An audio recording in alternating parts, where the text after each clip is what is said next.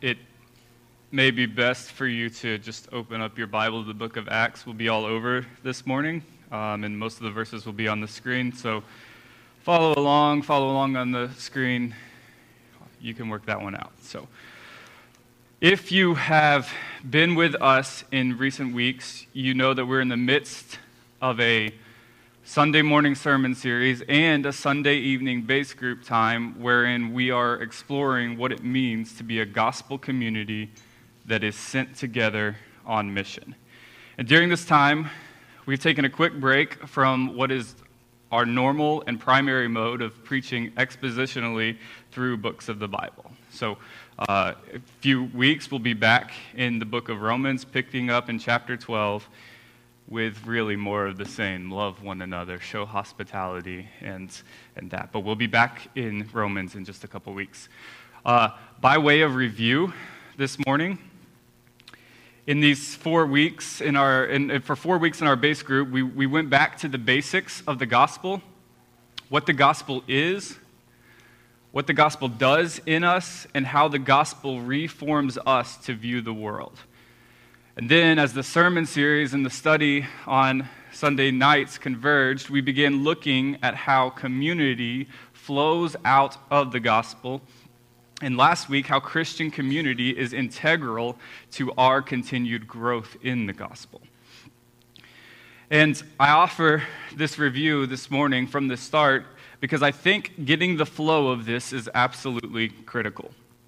It is critical that we get the gospel firmly as our foundation because community and mission are outworkings of a right relationship with Jesus. If we undertake striving for community and mission without keeping the grace of God central and thereby walking in the Spirit, then I fear we will grow our to-do lists in a manner that is unbearably burdensome. But if we can keep the gospel on our hearts and on our lips and commune deeply with God, then we are liberated to live this out in community and on mission. And I must say, before we go further, and this emphasis on base groups, I have been wildly encouraged by the amazing responses from our base groups. As you begin wrestling with what it would look like to intentionally spend more time together that we could spur one another on in the gospel. And so today we move along in the series and kind of the other shoe drops and we go to mission. But as we have journeyed through these weeks of intentional events aimed at giving you a taste of what community could look like week to week, I hope that you've found it encouraging. Like when you've gotten together, I hope that you have found those times sweet. I hope that even while you may have had to scratch and claw to make space for some of these things, I hope that what happened in those times was that you began to get more and more of a taste of what could be possible if we made time together more and more a priority. So today we move on to mission, but as we do, I would encourage you to continue to wrestle with the community piece and continue to figure out how you might love one another more and more. Because the gospel saves us into community. Community helps our hearts stay full of the gospel, and then hearts full of the gospel overflow in mission. And then in this, God gets the worship that he deserves. Let's pray.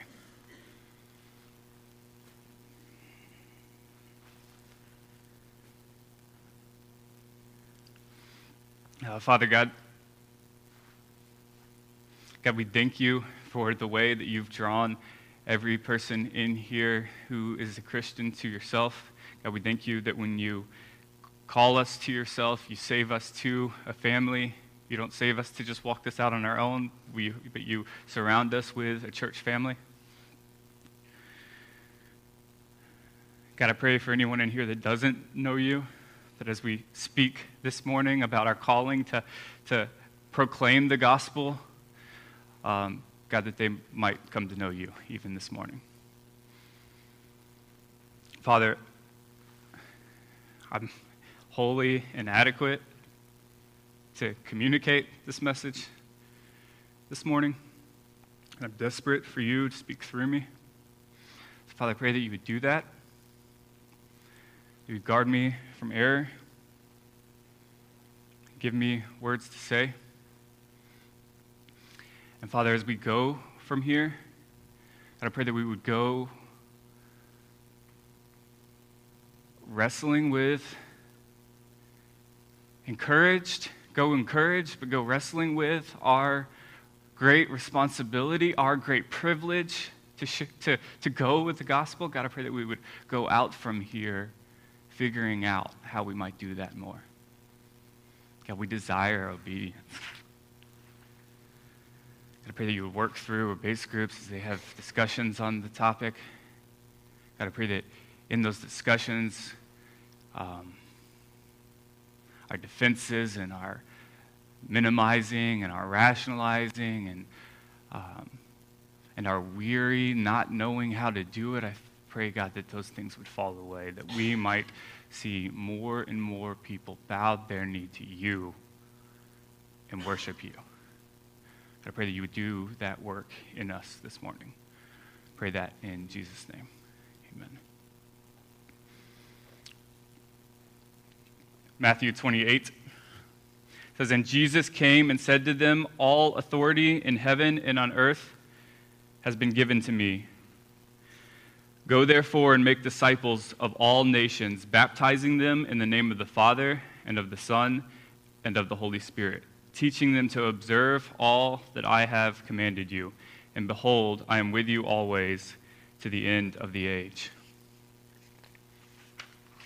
Mark 13.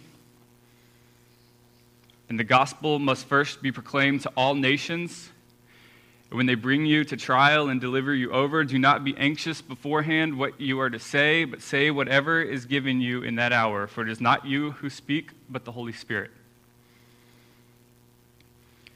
Luke, "Then he said to them, 'These are my words that I spoke to you while I was still with you, that everything written about me in the law of Moses and the prophets and the Psalms must be fulfilled.'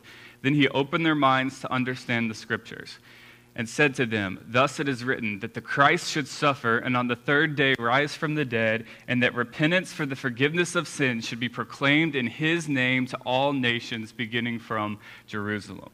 You are witnesses of these things, and behold, I am sending the promise of my Father upon you. But stay in the city until you are clothed with power from on high.'" John, "Jesus said to them again, 'Peace be with you. As the Father has sent me, even so I am sending you.'" Acts, "But you will receive power when the Holy Spirit has come upon you, and you will be my witnesses in Jerusalem and in all Judea and Samaria and to the ends of the earth."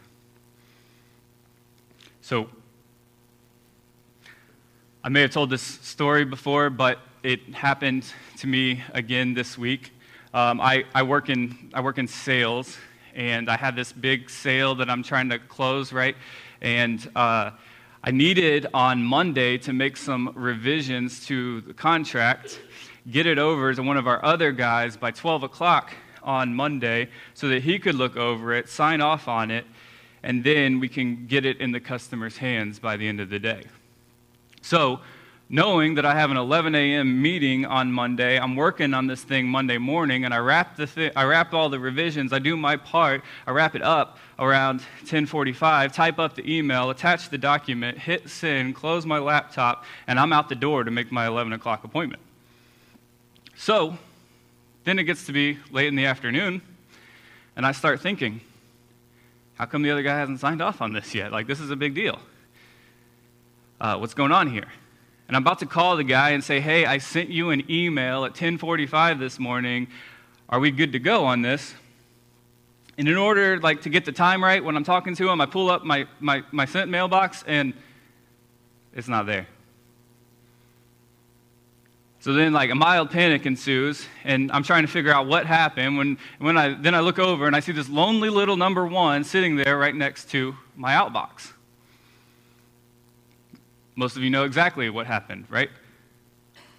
I thought I sent it. I did hit send. What actually happened was I hit send, and then I closed my laptop too soon, and it got stuck right there in the outbox. And the outbox is this sort of email no man's land of messages that you tried to send, but they haven't actually gone out. So you think they're gone from you, but the other person hasn't received them, and so therefore they haven't gone out. And I tell that story to ask this question. Are we living out our identities as the sent people of God, or are we stuck in some kind of limbo, knowing who we are and what God intends for our lives, and yet not actually walking out in it? We are, according to the Scriptures, by our very identities, sent. As disciples of Jesus, we are sent. Church family, my aim this morning is that we might be stirred up from the Scriptures to see again that the life-giving command to make disciples is a primary command on the Christian's life. And as such, it must hold its rightful place of prominence in the life of the believer. That is, the issue of mission, of gospel-advancing activity, of being witnesses, must remain for us an issue of primary importance. In seeking that aim this morning, I want to lead off by stating some of the assumptions that I'm starting from this morning, and I think that these will be disarming. I think these will be disarming for you.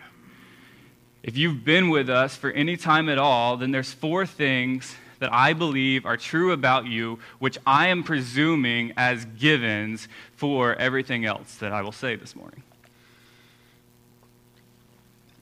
Number 1, I believe that you know and believe that you have been commanded to share the gospel. I don't think we have in our church like anti-Great Commission people. I don't think that we have people that are like, no, that's not me, I'm not doing that. I don't think that that's the case. It would be awkward to join a church whose mission statement is glorifying God by making disciples of all nations if you don't actually believe in making disciples. I don't think that that's what we have. Fundamentally, I think everyone who calls New Branch home believes every Christian is called to advance the gospel. Number 2, I believe that you actually love sharing the gospel. From everyone that I know in here today, I believe that when you get the opportunity to share the message of Jesus Christ crucified on a cross for our sins, that you get giddy with joy. Some of you have heard last weekend, God in His providence scheduled our men's retreat to share at campus with a large gathering similar to Alcoholics Anonymous. Hundreds of broken men coming together to fight their addiction. And so throughout the 2 days we were there, men from that group kept intersecting with men from our group. And there were a handful of times where men from New Branch got the opportunity, got the privilege to share the gospel message. And here's the thing, like for me, and I think I speak for you in saying the same, just being near to that kind of opportunity where the gospel gets to go forth is electrifying. It gives me great joy, and I believe the same is true for you when you do get the opportunity to share the gospel. Number 3, while you believe you're commanded to do it, while you enjoy doing it, I believe most of us aren't sharing the gospel a whole lot. I think the position most of us, myself included, find ourselves in this morning is that while we know we've been sent to share the gospel and we actually delight in sharing the gospel, most of us don't actually get the opportunity to share the gospel that much.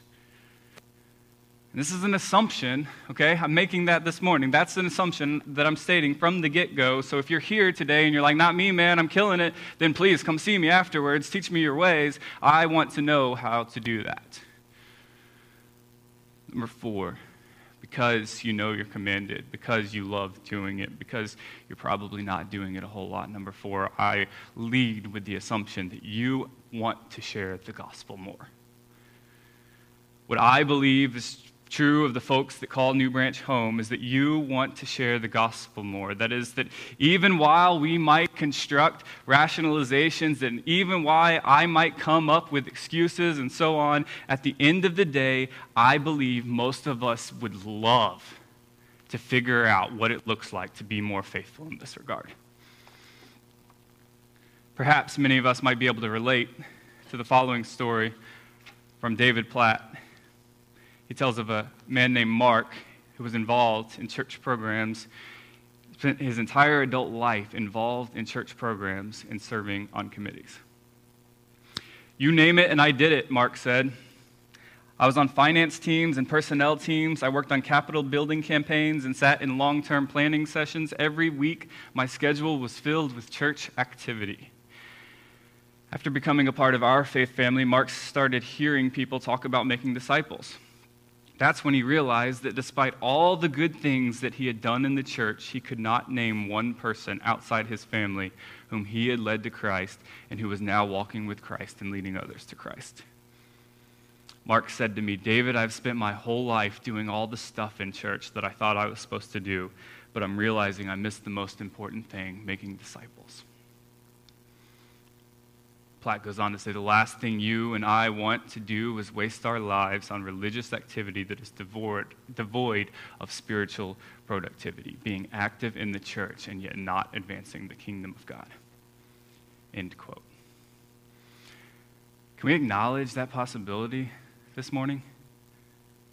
That we too can have calendars full of church stuff. It still might be possible to miss the most important thing. I believe that while we know we're to make disciples, that while we even love sharing the gospel, there's a disconnect somewhere that prevents us from faithfully going with the gospel message as we should. And perhaps it would even be helpful for me to add this. I believe in a gift of evangelism. I know people that have a gift of evangelism whereby they can start gospel conversations with people and even maybe that they're even more effective at having those gospel conversations. I know even that some of you in this room have that gift, and I know I don't. Okay, I'm not speaking to you from like a place of particularly great gifting in this. Rather, I speak today from this conviction that I can't shake from the Scriptures. So, long on-ramp, I know, but I want to offer one central point that mission is a primary, dominant calling on the life of the Christian and therefore must remain a primary, dominant focus in all of our lives. From there, because mission is a primary, dominant calling on our lives, I want to close with 4 motivations that both fuel and, in the end, I want to close with 4 motivations that both fuel and inform this primary calling to mission. Namely, His glory, His presence, love for others, and obedience. When I speak of mission, I'm speaking, I have in view the people of God, empowered by the Spirit of God, proclaiming the grace of God. That's what I speak of when I speak of mission. I'm using the word this morning in the same way that what was being called in the past, evangelism, witnessing, outreach, whatever word you want to use for telling other people about Jesus and sharing the gospel. That's what I have in view when I say mission. Genesis chapter 1. The call to make disciples is not an isolated command, but rather is the unfolding of God's grand plan of redemption to save sinners. And so in the first command that God gives, the first recorded command in history, and I might add a command that we seem to be pretty good at here at New Branch, Genesis 1:28, it says, "And God blessed them, and God said to them, 'Be fruitful and multiply, and fill the earth, and subdue it, and have dominion over the fish of the sea, and over the birds of the heavens, and over every living thing that moves on earth.'" So, from the outset of creation, God's plan on earth was that the earth would be multiplied with image bearers of him and filled with worshipers. That's his plan from the get-go, is we're going to multiply little images of God everywhere who are going to worship him. And then, of course, the fall happens. Sin enters the world, and as we're reading, even while we see the future redemption, the hint of future redemption in Genesis chapter 3, we immediately see a shift in the story, right? Whereas before everything was good, and even very good, now we see in the story, if we're reading through, we see murder and we see brokenness. And by chapter 6, we see that as men multiply, what's being multiplied isn't worship. What's being multiplied is wickedness. Something, as you're reading the story, something is horrifically awry. And so God pronounces judgment through the flood, and he's going to start over through the family of Noah.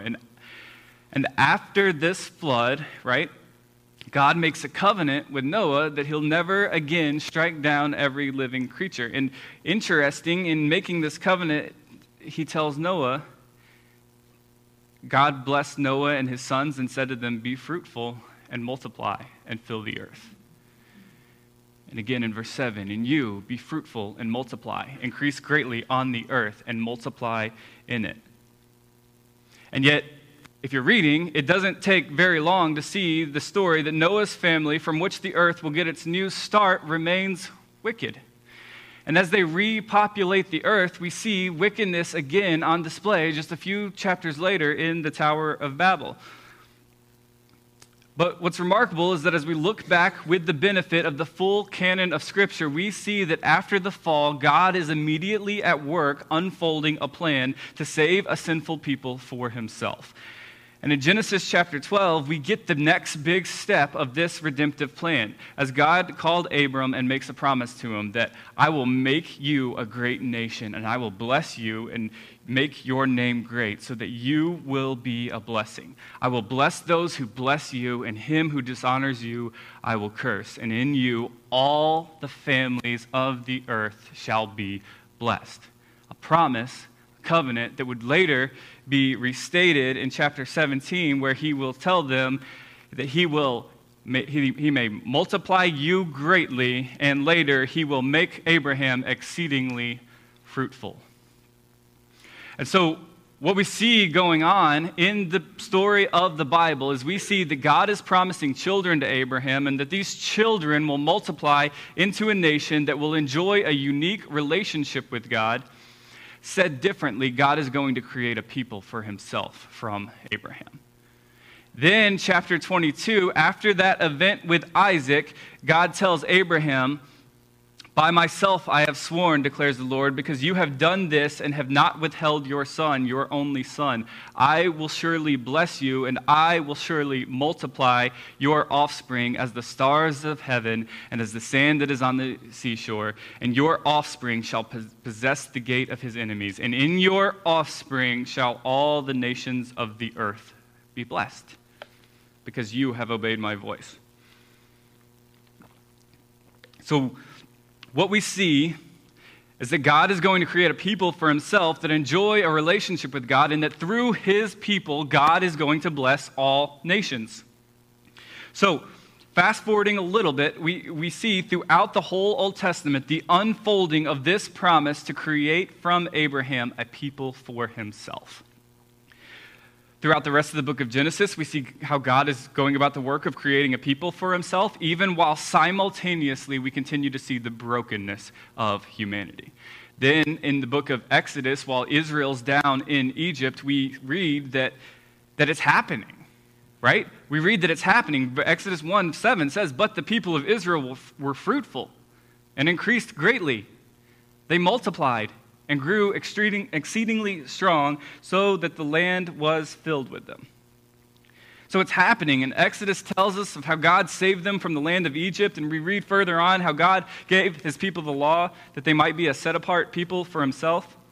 And we read how God brought them into the land of Canaan, and so on. We continue reading about Israel's history all throughout the Old Testament. And what we see is that in the Old Testament is even as Israel is wildly unfaithful, if you're familiar with the Old Testament, even as Israel is often unfaithful, God remains faithful to his covenant people.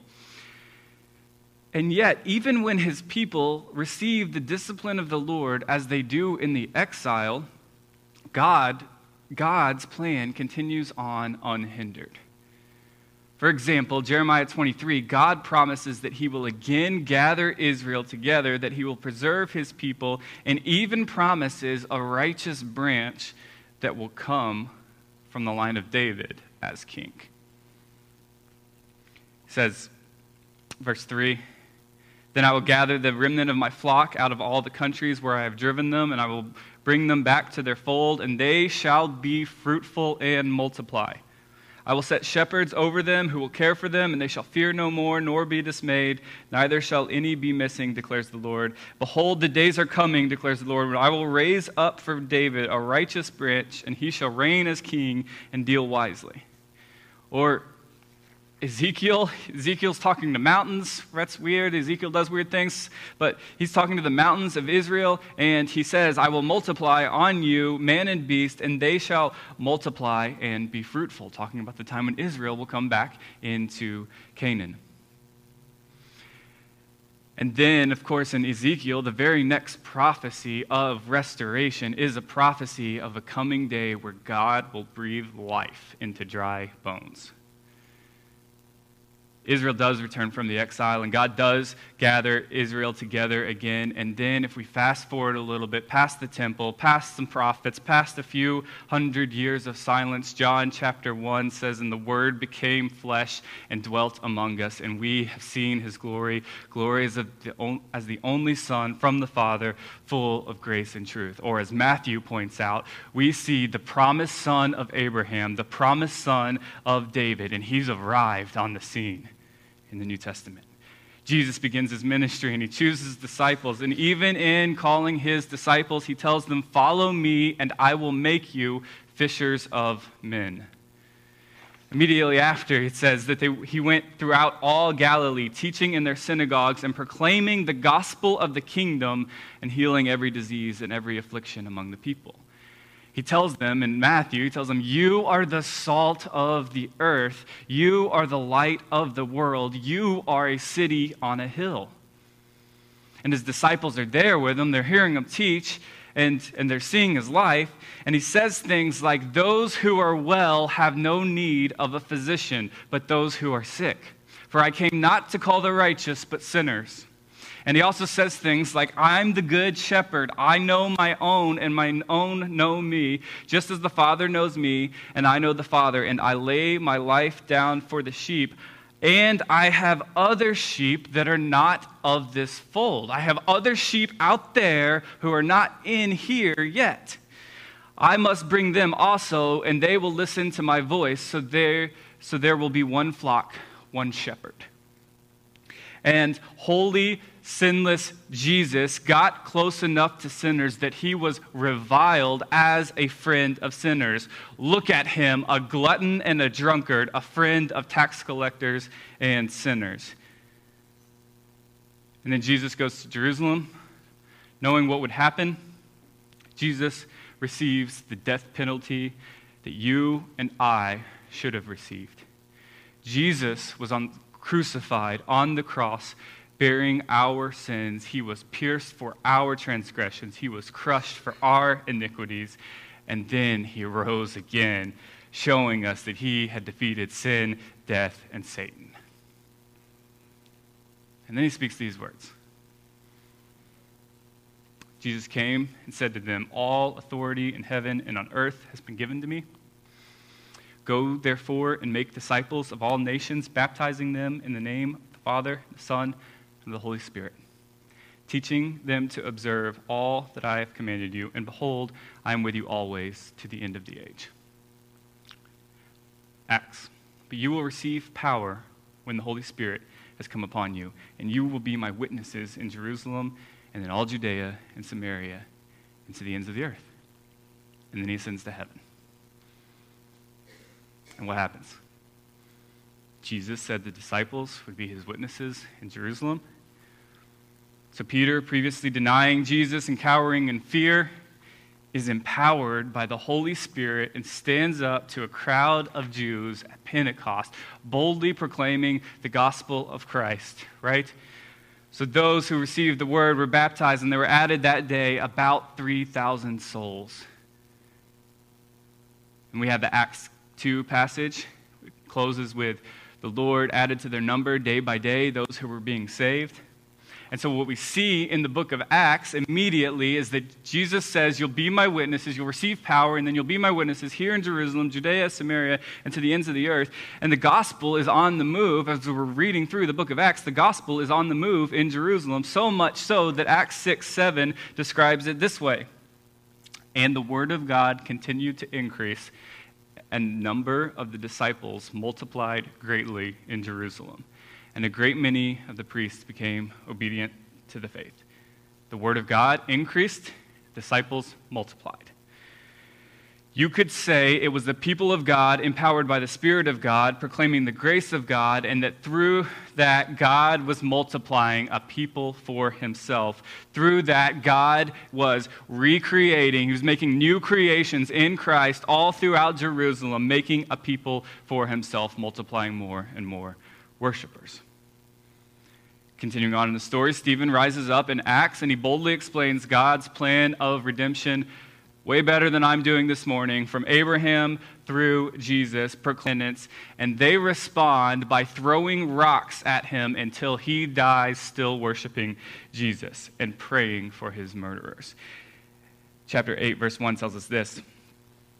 Saul approved of his execution, and there arose on that day a great persecution against the church in Jerusalem. And they were all scattered throughout the regions of Judea and Samaria, except the apostles. So Jesus says, you're going to be my witnesses in Jerusalem, Judea, and Samaria, and to the ends of the earth. At this point, they're only done ministry in Jerusalem, and then a persecution rises up, and they're scattered. But it says, except the apostles. So what happens when the church is scattered, right? Saul gets saved. He starts proclaiming the gospel. The Gentiles start getting saved, and they start getting filled with the Holy Spirit. And then chapter 11, now those who were scattered because of the persecution that arose over Stephen traveled as far as Phoenicia and Cyprus and Antioch, speaking the word to no one except Jews. But there were some of them, men of Cyprus and Cyrene, who on coming to Antioch spoke to the Hellenists also, preaching the Lord Jesus. And the hand of the Lord was with them, and a great number who believed turned to the Lord. And then in the close of this section of Acts, we see this concluding sentence. Acts chapter 12, 24. But the word of God increased and multiplied. Again, it's the people of God, empowered by the Spirit of God, proclaiming the grace of that God. And from that, God was multiplying a people for himself, multiplying more and more worshipers. As the gospel's going out, it's being received, and more worshipers are being multiplied. Acts 13 begins the intentional missionary journeys of Paul to the ends of the earth. And for the sake of time, let me cut to the chase and tell you what happened as Paul travels planting churches all over. Chapter 19, verse 20, it says, so the word of the Lord continued to increase and prevail mightily. Then Paul is arrested, beaten, preaches the gospel, has a sham trial, preaches the gospel, escapes a murder attempt, has another sham trial, preaches the gospel, sent to Rome, and the book of Acts closes with this. He lived there 2 whole years at his own expense and welcomed all who came to him, proclaiming the kingdom of God and teaching about the Lord Jesus Christ with all boldness and without hindrance. Paul's in prison, and yet because of God's divine providence, he's in prison in Rome preaching the gospel without hindrance and living out his lifelong dream to preach the gospel in Rome. And that's how Acts ends. And then, on down through history, the gospel goes forth, and it increases and multiplies. And then it goes forth again for another generation, and it increases and multiplies. and that somewhere along the line it gets to us. And when we receive the word of the gospel, what happened is that the Holy Spirit made us new, and it found root in our hearts. And we were created as a new creation that could worship God. And it all happened. God's plan for his church all throughout history has been the people of God, empowered by the Spirit of God, proclaiming the grace of God. And then the word of God increases and multiplies. Today we find ourselves in much the same period of God's plan to redeem the world. What a time to be alive. What a privileged responsibility we've been entrusted with. We get to live in the time after the cross where the Holy Spirit is still active, working through his people, saving people, redeeming a people to himself. We get to live in that time. What a time to be alive. For all the talk you hear about moral decay in our society, and things ain't like they used to be, the Christian has reason for great optimism in this mission.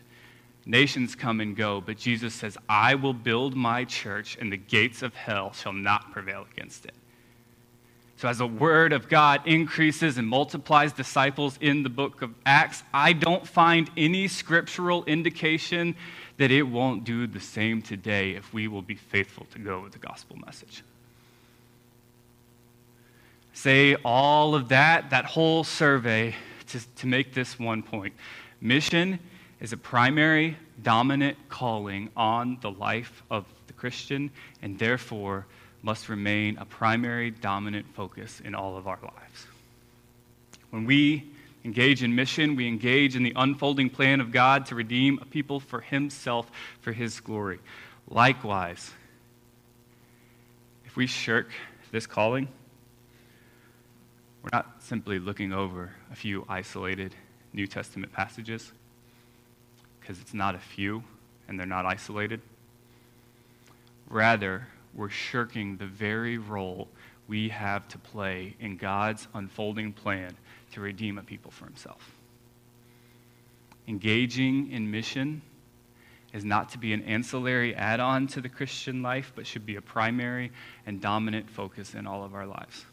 So, I want to preserve a special place for missionaries that have to do the hard work of crossing cultures and leaving everything they have.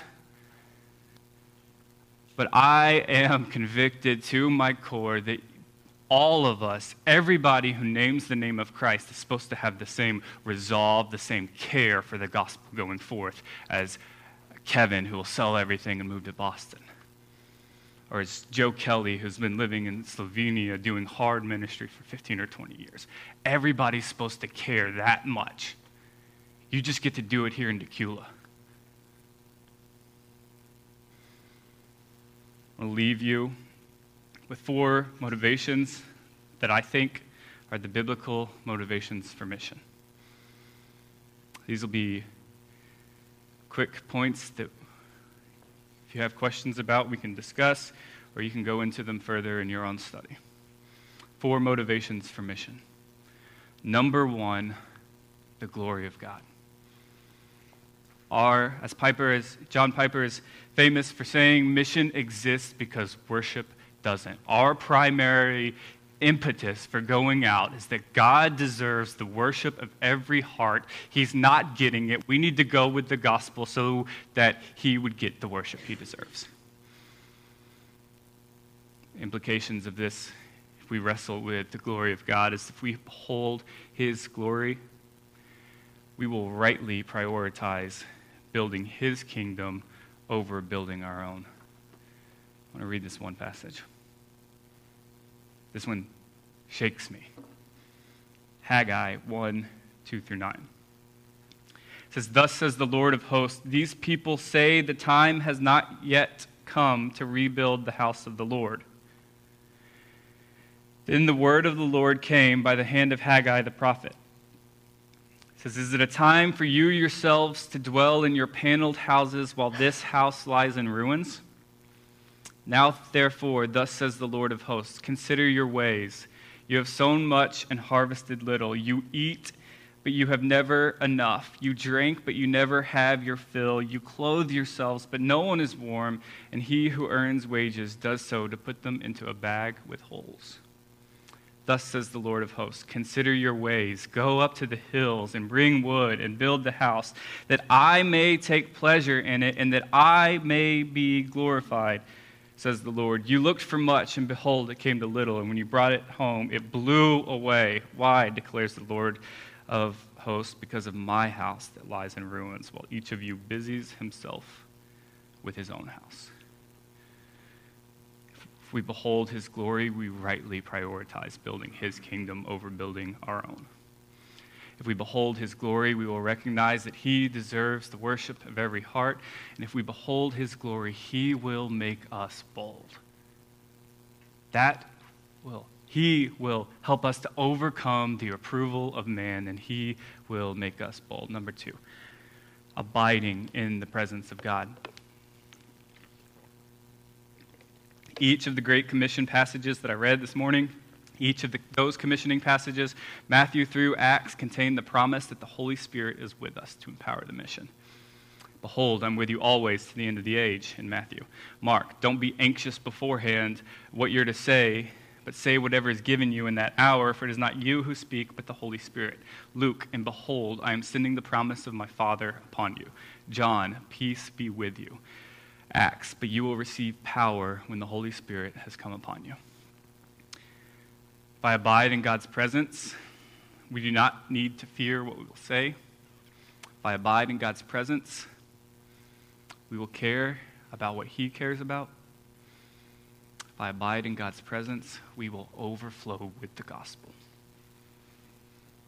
Third, love. If we love people, we will not view them as projects. When I am walking closely with the Lord, I'm just going to be honest with you. I have an agenda for every person I meet. Whether you're a Christian or non-Christian, I want to see you grow closer to the Lord. So I go into every relationship with an agenda that if I get the opportunity, if we talk long enough, if we get the opening to go there in the conversation, you're going to hear about Jesus. But if we love people, we can share the gospel message in a way that's respectful of them, in a way that treats them as people with stories, with wounds, with all of those things, and we will not view them as projects. If we love people, we will become uncomfortable for their sake. Sometimes I think we want non-believers to take on all of the uncomfortableness of coming to our church and navigating all of this kind of thing, when the reality is we should be the ones to take on the discomfort. We should be the ones to go to them with the gospel. If we love people, we will become uncomfortable for their sake. If we love people, we won't be able to hold the gospel in. You won't withhold the gospel from people you love. Fourth, obedience. If we desire to obey, then we will not minimize the Great Commission. We'll not rationalize, minimize, or otherwise create some out for ourselves. Rather, our heart will be, God, I want to know what you want from me. Whatever it is that you want from me, I don't want to minimize, I want to obey. If we desire to obey, we'll wrestle with the how until we work it out. Like anything else in the Christian life, if we desire to obey, we will be intentional to grow in this area. There's a discussion that happens when you talk about these things, and I get it, I feel it, I get it from my own self. You talk about community, you talk about these things, and it says intentional is forced. When you're intentional to read your Bible, that's a good thing. We don't call that forced. When you're intentional to teach the Bible to your kids or to spend time with your kids, that's a good thing. We don't call that forced. I have a 4-month-old, 5-year-old, and a 7-year-old. If I'm going to have a date night with my wife, it's going to be intentional. I'm not just coming home on a weeknight saying, honey, I just love you. Organically, let's just go out on a date, right? Intentionality isn't a problem. Intentionality is resolving to put something into action. Mission is a primary dominant calling on the life of the Christian and therefore must remain a primary dominant focus in all of our lives. As we're intentionally light on the how this morning. One, because Ken will get into some of that next week. And two, this is ultimately something you need to work out. Right? I don't know how to tell you how to move out more on mission. I don't know how to do that. But what I can tell you is I think that if you resolve in your heart that you need to do that and you seek to be intentional, then God will provide opportunities for you to do that. One story, and then we're done.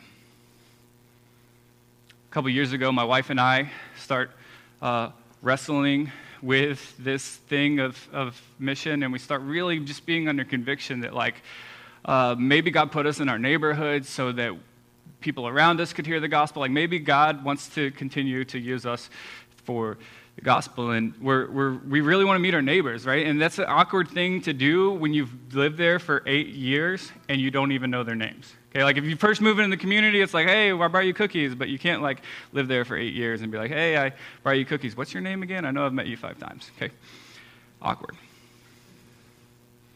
And so as I'm wrestling with this mission stuff, we get a bunch of guys from New Branch together to talk about it, and we're sitting around a fire pit in my backyard and we're discussing, why don't we evangelize more? How could we evangelize more? And one of us says, hey, we should pray about this. Genius. So we pray. We pray that God would give us relationships with folks who are far from Him, and I pray that I could meet my neighbors. And then somewhere around 9:30 or so, we wrap up this discussion. A couple of guys go home, and me and Jonathan Malin, who used to be a member here, we're sitting around for a couple hours around my fire pit, just hanging out and chatting. And then around 11:30 p.m., this look of concern comes across Jonathan Malin's face because he says, someone's walking up your driveway. So I walk over. My neighbors from right next door to me, who I've lived next to for 8 years, have decided to walk over at 11:30 p.m. and say, hey, we heard you were out here doing something. We just thought we should come meet you. I don't know how your neighborhood works. You don't just walk over to someone's house at 11:30 p.m. Fast forward, same people. Fast forward a few months. We've had them over for dinner. We've hung out in the cul-de-sac. We've watched sports together. That's the intentionality piece. One day, my wife's going to get the mail, and the woman next door, she comes up to her and she says, Leah, what's it mean to be saved? That's one you can't miss, right? That's a beach ball on a tee. That's an opportunity that you just can't miss. She says, I was at the hair salon today, and she said, some old lady asked me if I'd been saved, and I said, I don't want to talk to you about this. And then she came home. Leah's going to get the mail, and she's like, what does it mean to be saved? Okay, let's talk about that. And so she did, and she got the opportunity to talk with her about it, and she got the opportunity to open the Word of God over a period of time and continue to talk with her about it, and that relationship's still ongoing. I close with this encouragement. Resolve that you will participate in the mission of God to save a people for Himself. Ask the Lord, what next, Lord? And He'll give you opportunities. Let me pray.